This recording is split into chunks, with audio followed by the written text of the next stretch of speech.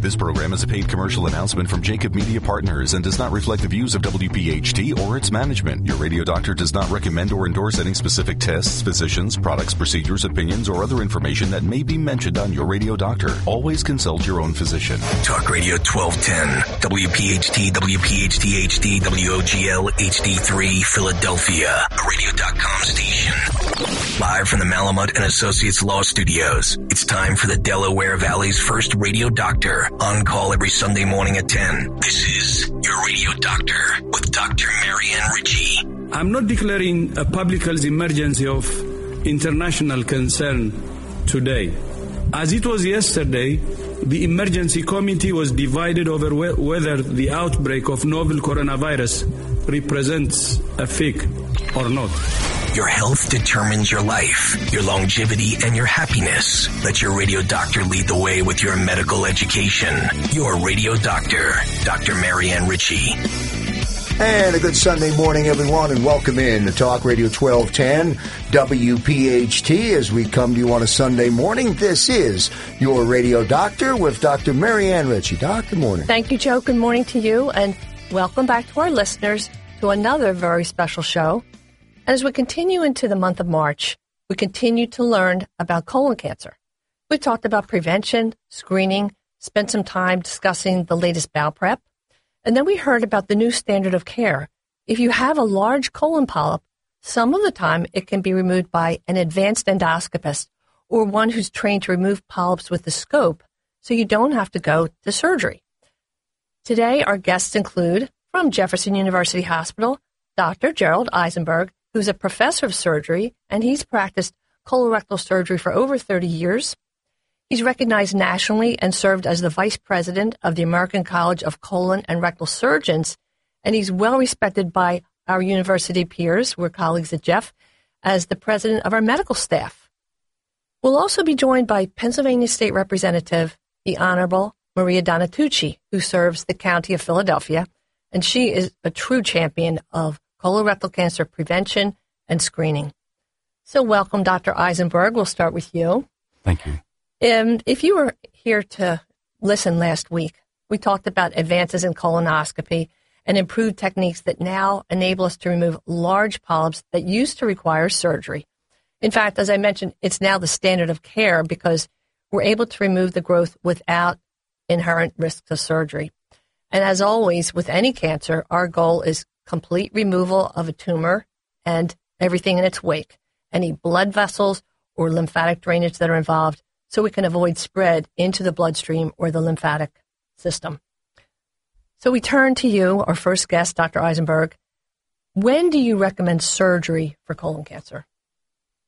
So sometimes either a large polyp can't be removed with the scope, or it's already a cancer. And in those instances, we recommend to have surgery. And when we look at this mass that's about to be removed, if you have a family history, that puts it in a different category, yes? Sure. A family history brings other issues in terms of how much of the colon you're going to remove and other things that can be associated with that family history. So one of the things we like to do as a team, I as a GI doctor and Dr. Eisenberg as a GI surgeon, will advise that patient to see a genetic counselor first because it really could impact their whole treatment plan, but especially their surgery, as you say. It may be more than just Absolutely. We may take out more of the colon instead of just one small segment. We may end up taking out most of the colon. But honestly, that's a very select group of people, and, sure. And most people don't fall into that. They have a not family-related colon cancer, and we would just take out a prescribed segment related to where that tumor is. Mm-hmm. In fact, 75 to 80% of cases are sporadic, meaning they just pop out of nowhere, and there is no family history. And that's why if you do nothing else, learn your family history because it could change how we begin your screening, etc. So it's a staged approach. We remove the tumor. Right. We go in, and there are different ways of taking the tumor out, but depending upon exactly where it is, we usually take out about a foot of the colon. And it's not because the tumor is that size. Most of the time, there are 1 to 2 or 3 inches in size. But we need to take out the blood vessels and the lymph nodes that drain the tumor.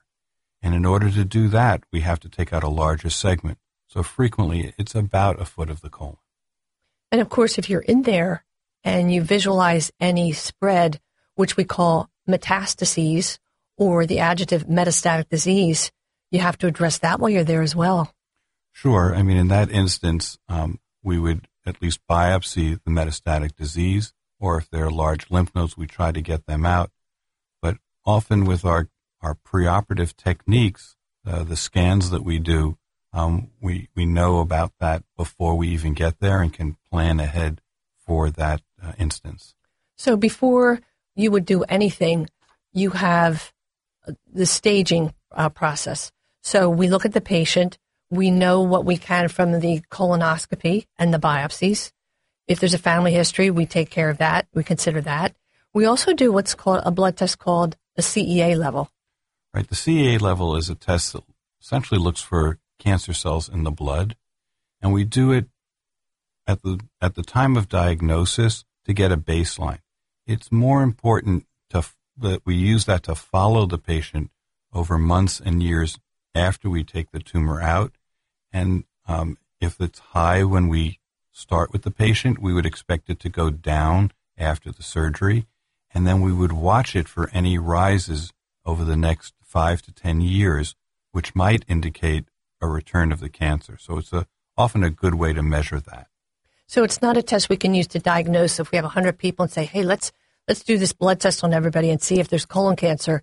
It's more, as you say, in follow-up, if we remove a colon cancer and that level drops precipitously, that's actually a good sign that they might have a longer disease-free period, yes? Yes, that's very good. But as you said, it's not a screening test. We haven't found that yet. One day we will have that, but not quite yet. And so along with the staging, as you mentioned, we want to see if we can visualize any metastatic or spread disease to the chest or abdomen. So we'll do... Right, we'll get a CAT scan of the chest, abdomen, and pelvis routinely in someone with colon cancer, and we'll see has it spread. Most commonly, if it's spread, it's either to the lymph nodes or to the liver, but then a small percentage, it also goes to the chest. So we have to look for that because that helps us plan that patient's treatment. Sure. And when we do colonoscopy exams, let's say, even if you do the colonoscopy, Dr. Eisenberg does do colonoscopy as well. If you find a lesion that ends up needing surgery, but you've removed most of it, gee whiz, when you get into the surgery, how do you find it? So it's really important that we inject some India ink. It's a tattoo of the lesion, and that helps us look during surgery because you're putting the tattoo on the inside of the colon, but when we get to surgery, we're looking at the outside, and we can see that tattoo, and that guides us to take out the correct part of the colon. It's so simple but so effective. When we're doing colonoscopy, if we see a lesion that we know might be hard for the surgeon to find, tiny needle, inject right under the surface in the lining of the colon, and that India black ink shows all the way through to the outer surface so the surgeon can find it. So I'm sorry. You can't choose the design of the tattoo. I just want to say that. It can't be a heart with mom in the middle or anything like that. So there is really a team approach too, because Dr. Eisenberg will share that this is the longest running tumor board. That's a collection, a multidisciplinary committee that meets. So the surgeon. We have the surgeon, we have the pathologist, the radiologist, genetics counselor, oncologist, radiation therapist, or radiation oncologist. So we meet weekly to discuss all of our colon or rectal cancer cases, and we've done that since the mid-1980s. Which is wonderful because all of these people put their knowledge and experience together and tailor the plan specifically for you because every case is different. We have some great discussions, and it really gives the patient the optimal treatment. Each cancer is different. It's unique to that patient, and we treat it that way so they get the best possible care. Yeah. Dr. Jerry Eisenberg is Dr. Marianne's special guest today as you listen to Your Radio Doctor on Doc Radio 1210 WPHT. Thank you so much for tuning in on this Sunday morning as we roll along into the first commercial break. Thanks for listening to Your Radio Doctor with Dr. Marianne Ritchie. If you have a question for the medical mailbag, just send a note to doctor@yourradiodoctor.com. And back here on Talk Radio 1210 WPHT, shout out to everybody consuming Your Radio Doctor on radio.com. Remember, it's Your Radio Doctor on demand, where you can rewind, you can fast forward, you can go back to segment 1 of this morning's show. All of it on yourradio.com. Thank you, Joe. We're talking with Dr. Jerry Eisenberg from Jefferson, colorectal surgeon. And if, Jerry, you find a colon cancer and you're in surgery, or if you have a clue prior to surgery from CAT scans that it has metastasized or spread, that's going to change your plan. That will be a different path than if you have an isolated, straightforward, localized colon cancer, yes?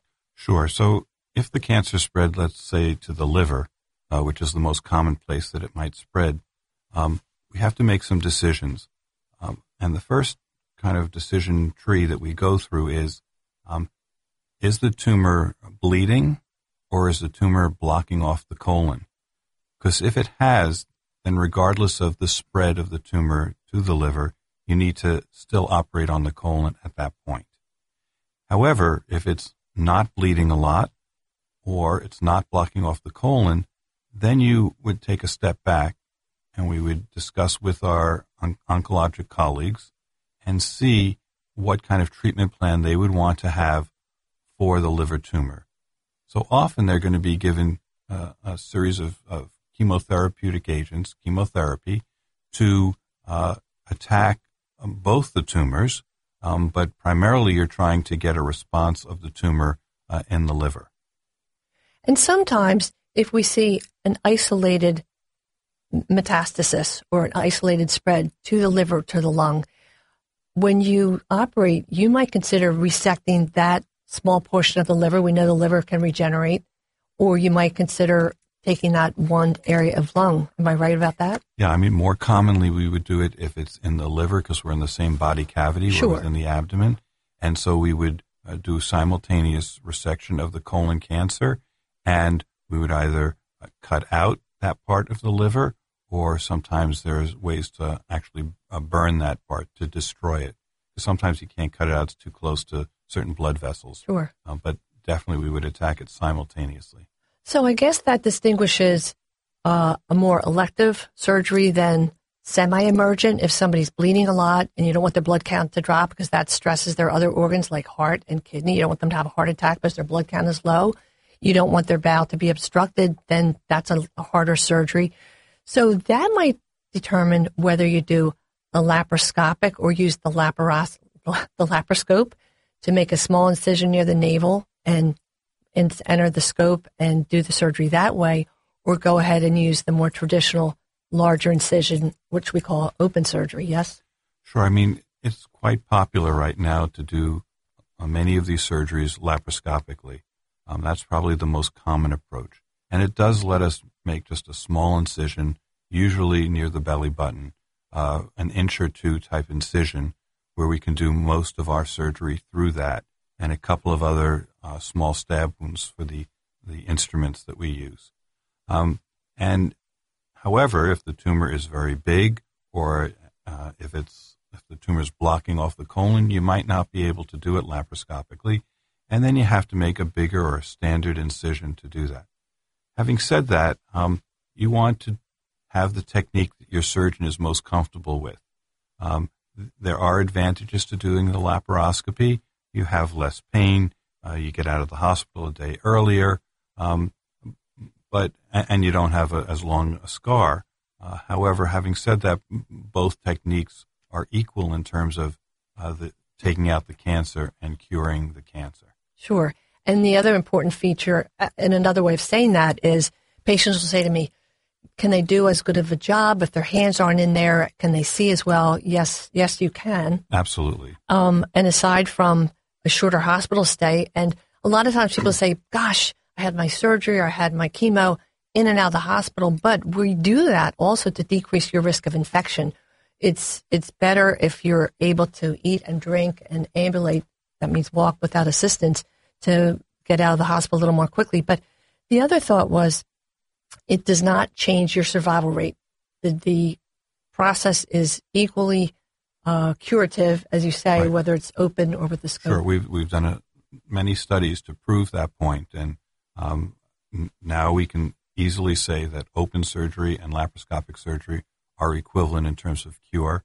And we have another technique that's come into this, which is robotic surgery, and we believe that it's the same in terms of that, but there are ongoing studies to prove that point. Mm-hmm. So laparoscopy is the procedure of choice unless somebody's had prior abdominal surgeries and they have scar tissue, which makes it harder to introduce. So, and I want to revisit, you were talking about margins. So if we have a tumor, picture a garden hose and you have a rubber band or something that's constricting the garden hose. And imagine that the doctor's going to take about 6 inches on either side or about a foot all told.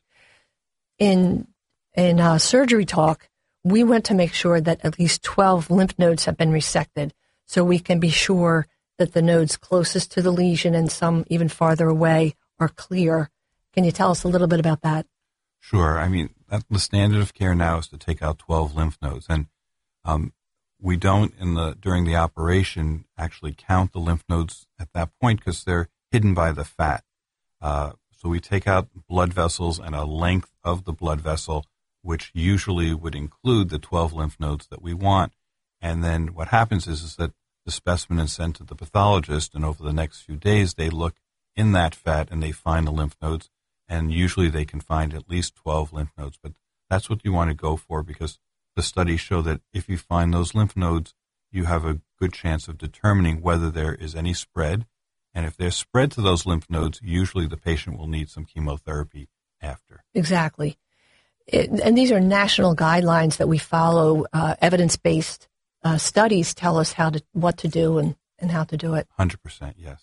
And some of our listeners might say, gee whiz, isn't the sentinel node style a way of studying it? So what's very effective for breast cancer surgeries and melanoma surgeries is the thinking that if the lymph node right next to that breast cancer mass or the melanoma is positive, one and done. We don't have to know whether there is one lymph node or 10 positive lymph nodes. There it is. We have to do chemotherapy or additional treatment. With this, it's not as effective. It doesn't work with colon cancer. So colon cancer didn't read the same book. Exactly. And unfortunately, you have what we call as skip lesions or skip nodes. And so it might skip that first node that you're sampling and go to one even deeper. Number 5 or 6. Right. So you have to take out the 12, and that's just the standard way of doing it. And as you say, if you're seeing a surgeon, don't be worried that laparoscopy versus open, you want to do the most comfortable procedure, the procedure that particular surgeon is most experienced with. That's correct. I would agree with that. Doc, what does the patient think about all this when you're having a conversation prior to surgery? So obviously the patient is often upset and scared because of the diagnosis that they have. So it's always good to bring someone else with you, a family member or a friend, because they're a little bit more objective in hearing all the things that I'm telling them. We try to explain it to them as we're doing now in a simple way that they can appreciate what's involved with the surgery, what's involved after the surgery, and the risks associated with it as well. But, we understand that it's a scary time for the patient. And that holds really, we always tell our patients to bring a family member or friend with them, because even if you're Einstein, even if you're a colorectal surgeon getting this advice, you don't hear everything. You're nervous, maybe in denial a little bit, and you really need somebody there to be your sounding board and hear some of the details you might miss. I can't stress that enough. It's really a critical point. And sometimes if I have bad news for a patient, we sit down. I'm available to answer any question. I direct them to websites they can read about to formulate questions, but I encourage them to get a second opinion. So, I tell my patients all the time, I'm comfortable in what I'm telling you. You have to be comfortable with me. Exactly. So if you need to get a second or a third opinion, and then I'm happy to take care of you. Just let us know. Yeah. Is there a preference from your side, from the medical side, in terms of which procedure you ultimately decide to do based on the individual? Yeah, we do base it on certain aspects of that individual's history. If they've had other surgery, their body habitus. We're leaning at this moment in time, I would say most people are getting laparoscopic procedures. We're talking about colon cancer now, for colon cancer. That's where we've shifted to. That may not be true in all parts of the country, but I would say in Philadelphia, that is definitely true.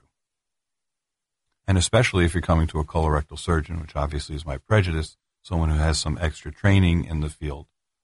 General surgeons also will do this surgery. Not everyone's comfortable with this technique. Many are. So you just have to do a little homework.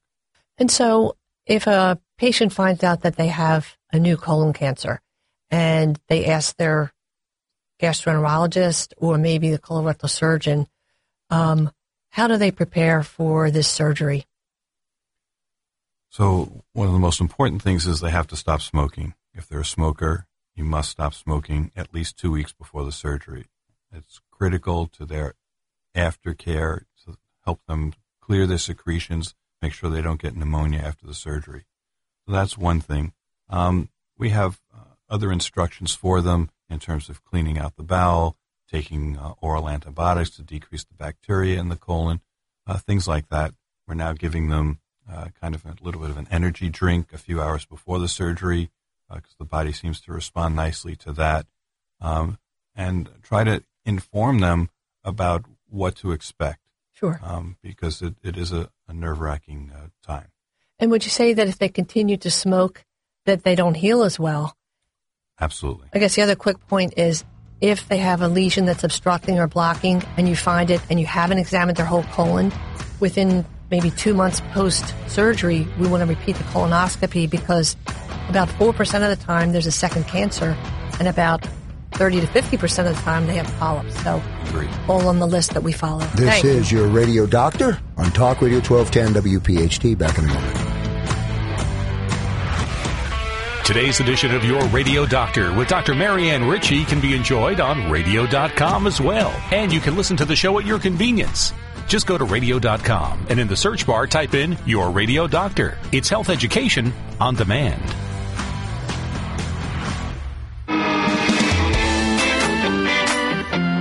And back here on your Radio Doctor as we come to you on Talk Radio 1210 WPHT. Doc? Thank you, Joe. A big warm welcome to Pennsylvania State Representative, the Honorable Maria Donatucci, who serves Philadelphia County, the 185th District, who is a true champion of colon cancer prevention and screening. How many years, Maria? 9 years of service so far? Yes, I was elected February of 2011 in a special. Mm-hmm. And how did that come about? That came about because my husband was there 30 years ahead of me. He won his 16th election and died a week later from complications of sleep apnea. Oh, my gosh. I did not know that. Yeah. Oh, my. Oh, well, our relationship, our joint effort to help fight colon cancer started about 5 years ago when I was becoming involved with the Blue Lights campaign that we talk about each week. And I thought, gee, I wonder if somebody as a state rep or a state senator could help me and go to Harrisburg. So I opened up the state rep website and I saw Philadelphia County. I thought, makes sense. It's a Philadelphia project. And I saw Maria Donatucci. I called her office and not her secretary or staff, but she called me back and said, come to my office. I said, I love her already. And then when I got there, we started to chit-chat. And I said, how did you become interested in fighting colon cancer? And so anyway, my father, like 22, 23 years ago, was diagnosed with colon cancer.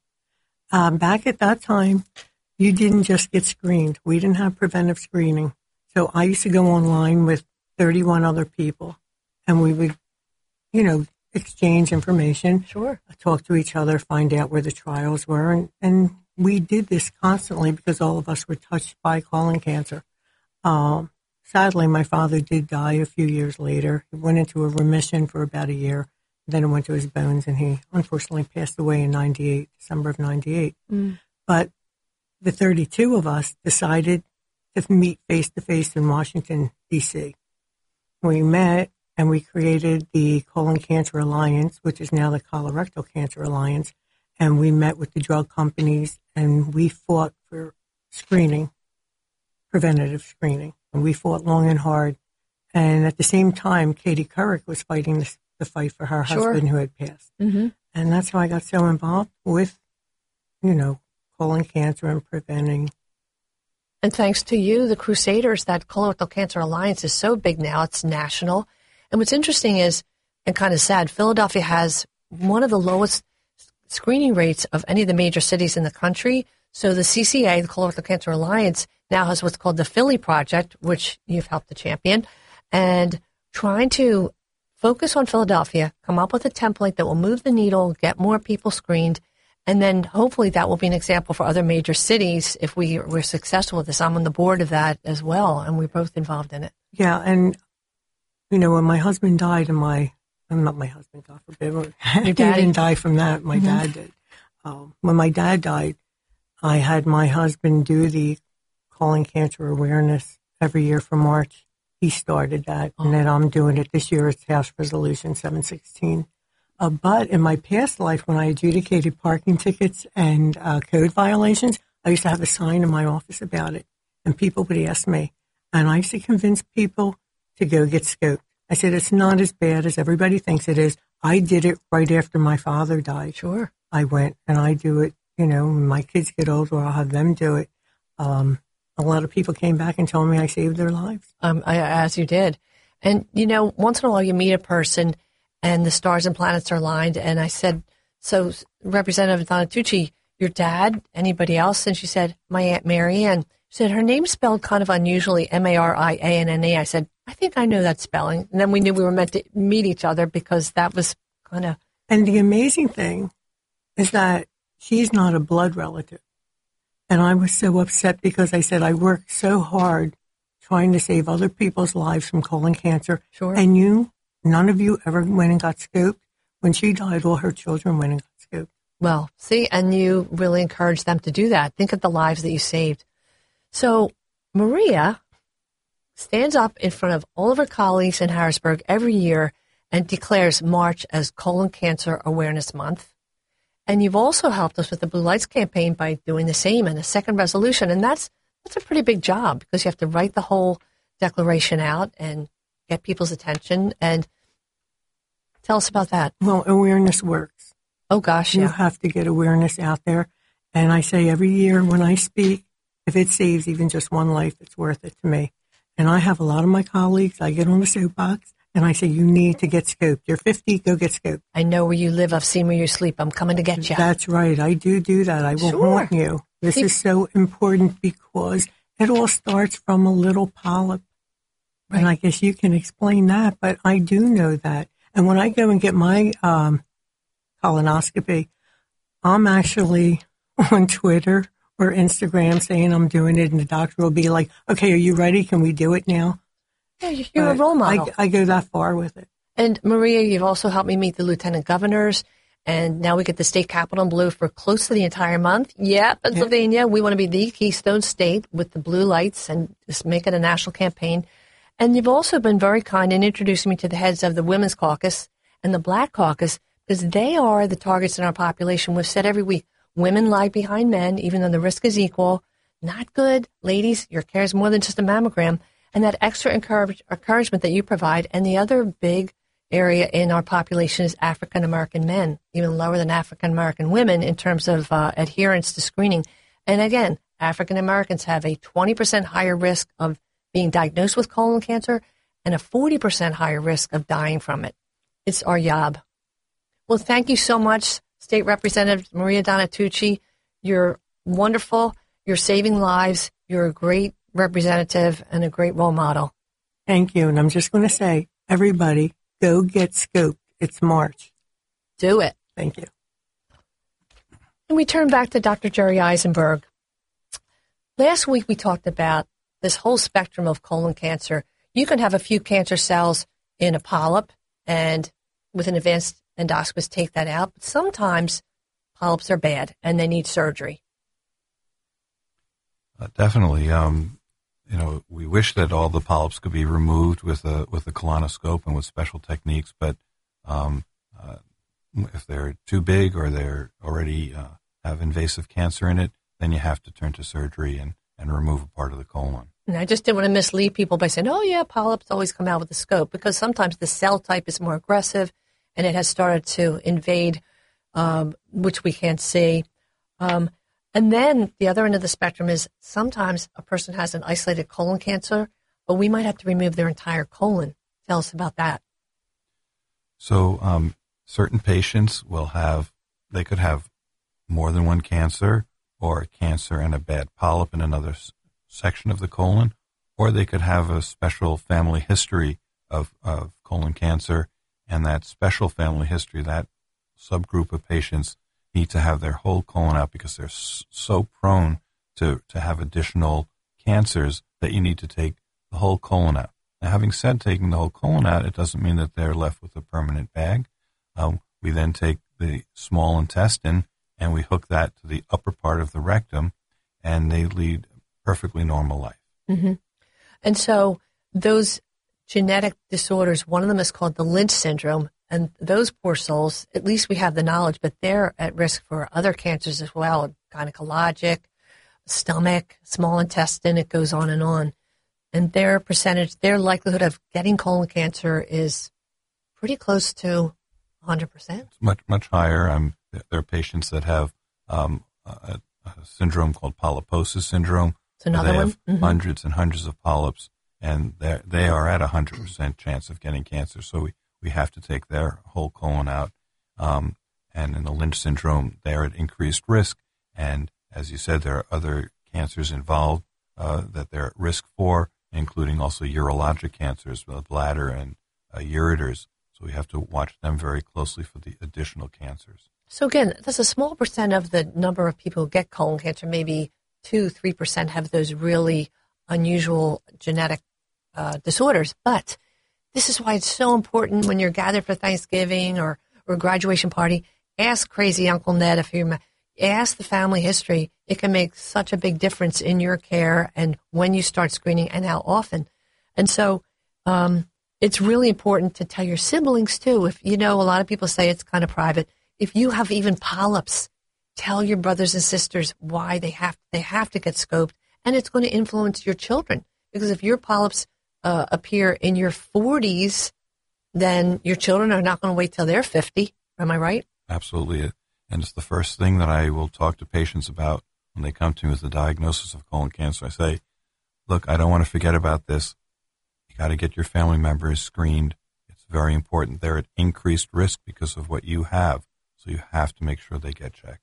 And finally, the risks of surgery?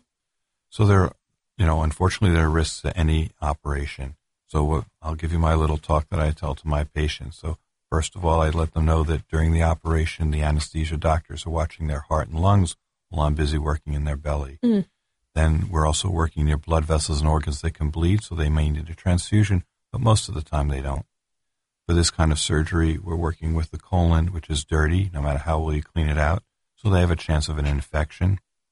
And then the most serious complication from a surgical standpoint is what we call a leak. The colon's kind of like a pipe. We're cutting out a section of pipe, hooking it together again. And there's about a 5% chance of a leak. So the good news is 95% of the time, you don't leak. So those are pretty good odds. And that's why, as you mentioned earlier, if you're fortunate enough to live in an area where you can get your second opinion and you can find a general surgeon who specializes in colorectal surgery, their experience is broader and they're going to see more unusual cases, and they'll be prepared to help you if you need extra consideration. Right, there are about 2,000 board-certified colorectal surgeons in the country. So we're in most major cities. You can find us somewhere. Thank you, Dr. Jerry Eisenberg. We'll be back. Your Radio Doctor with Dr. Marianne Ritchie is proudly provided by Independence Blue Cross. Dr. Marianne will return, but first, a medical message from one of our partners. And we're back here on a Sunday morning. Thank you so much for tuning in to Your Radio Doctor as we roll to the top of the hour with our final segment, The Sounds of Sinatra, on deck. Thanks, Joe.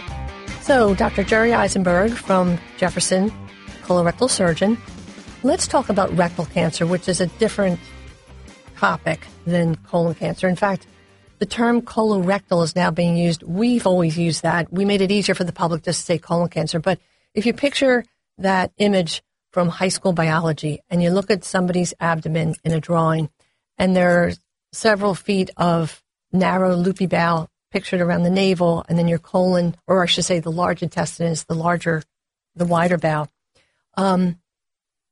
Small intestine, you absorb all your calories and fluids to stay hydrated. Large intestine, your waste is packaged and shipped out. That's the nicest way to say it. But the large intestine is not interchangeable with the word colon. Colon is the loose, kind of hanging free part of the large intestine. The rectum is where the colon empties into that straight last 6 inches or so with 15 centimeters that is really embedded in your pelvis.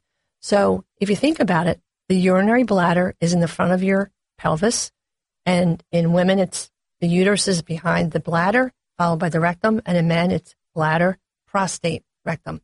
So if a person has a rectal cancer, it's really burrowed in there with these other organs, and that cancer, if it decides to spread, can knock on the door of the uterus, ovaries. Tell us about that, Dr. Eisenberg. So the rectum is a special topic, and sometimes it's treated in a similar way to a colon cancer, but depending upon where it is in the rectum, we often treat it differently. So if someone has a tumor towards the very end of the rectum, close to the anal canal, that's very different than a tumor that's in the upper rectum. The upper rectum, where the colon joins in with the rectum, we can treat that similar to a colon cancer. So we will just go in and cut it out. However, a tumor in the mid or lower part of the rectum may require treatment preoperatively before the surgery in order to shrink it down and let us still get good margins and cure the patient. Mm-hmm. And the treatment often that we're talking about here traditionally has been radiation along with a little bit of chemo to boost the radiation. We're now entering into a time where we're doing studies to see if giving chemotherapy all up front before any surgery, before any radiation is given, may be the best way to go. So if a patient comes in with a large rectal cancer towards the very end, we will first give them chemotherapy, then they will get radiation with a little bit of chemotherapy, and that'll be for a month or so, and then we will wait a period of 2 or 3 or even 4 months before actually operating on them. So it could be 6 months before they come to me to get their surgery in order to give them their best shot at cure. And so if somebody has bleeding or obstruction, we don't always have the luxury of time. We want to go in and operate, I guess, a little more quickly. Well, sometimes we have to do that, but in a rectal cancer, what may end up happening is we might have to actually give them a temporary colostomy or bag to allow us to give them the treatment in order to get this out, again, with the intent for cure, but to give us the time so that the waste comes out into the bag while they're getting their chemotherapy and or radiation. Right. And back in the day, we used to call it sandwich therapy because there was a time when we maybe provide radiation therapy first, as you say, to shrink the tumor, then do the surgery, and then follow with more radiation just to clear any residual invisible tissue in the area. But now we'd like to give the radiation before surgery. We feel that that's a better approach, allows us to shrink the tumor down and also to have less chance of affecting other organs like small intestine that might get stuck if you operate first. Sure. And what we really want listeners to hear today is with the new techniques, even in the late 80s, there a new technique was the staple gun, so that narrow staple gun could get down and reconnect the two portions of bowel better than somebody's large hands. And now what we have is robotics, which are awesome. Tell us about that, if you would. So, our techniques have improved remarkably so that most patients, even with rectal cancer, are not going to live with a permanent bag. So that's the key point. Robotics allows us to get into a pelvis, which is really fixed by the bony structures, and allows you to get down there where your hands have some trouble getting down, and even laparoscopy may not be as good. There are studies ongoing right now to tell us whether or not the robot or a laparoscope are equivalent, but in my opinion, at this point in time, I think the robot allows us to get a really great dissection. So the beauty of the message is you're much less likely to end up with a colostomy. I think that's you must hear that as one of the biggest fears from your patients. It's one of the first things we talk to them about, to tell them not to worry.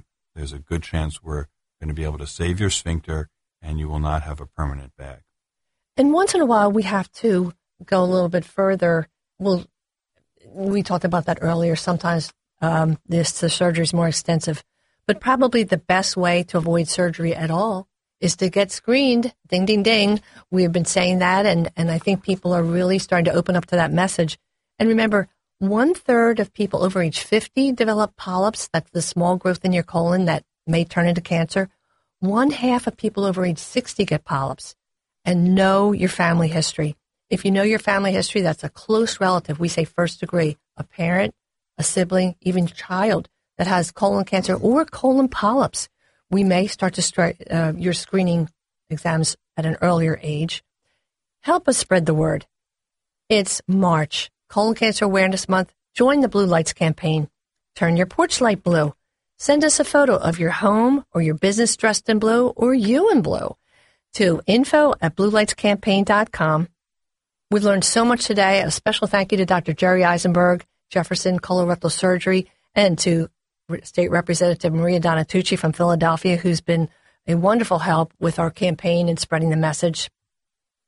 And remember to join us next week when you'll hear about the new colon cancer vaccine. And as always, remember most importantly that your health is your wealth.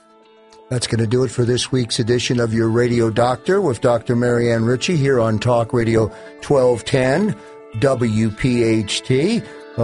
Great job by Dr. Jerry Eisenberg, who is also a surgeon in the radio studio, so well done by you. Also, again, as Dr. Marianne said, special thanks to State Rep Maria Donatucci from the 185th District. We appreciate her being part of the show as well. Until next Sunday, everybody, I'm Joe Kraus. See you next time. Thanks for listening to Your Radio Doctor, Dr. Marianne Ritchie, a Jacob Media production. If you're interested in learning more about the power of the radio hour, contact Joe Kraus at 267-261-3428. This program is a paid commercial announcement and in no way represents the views of WPHT or its management.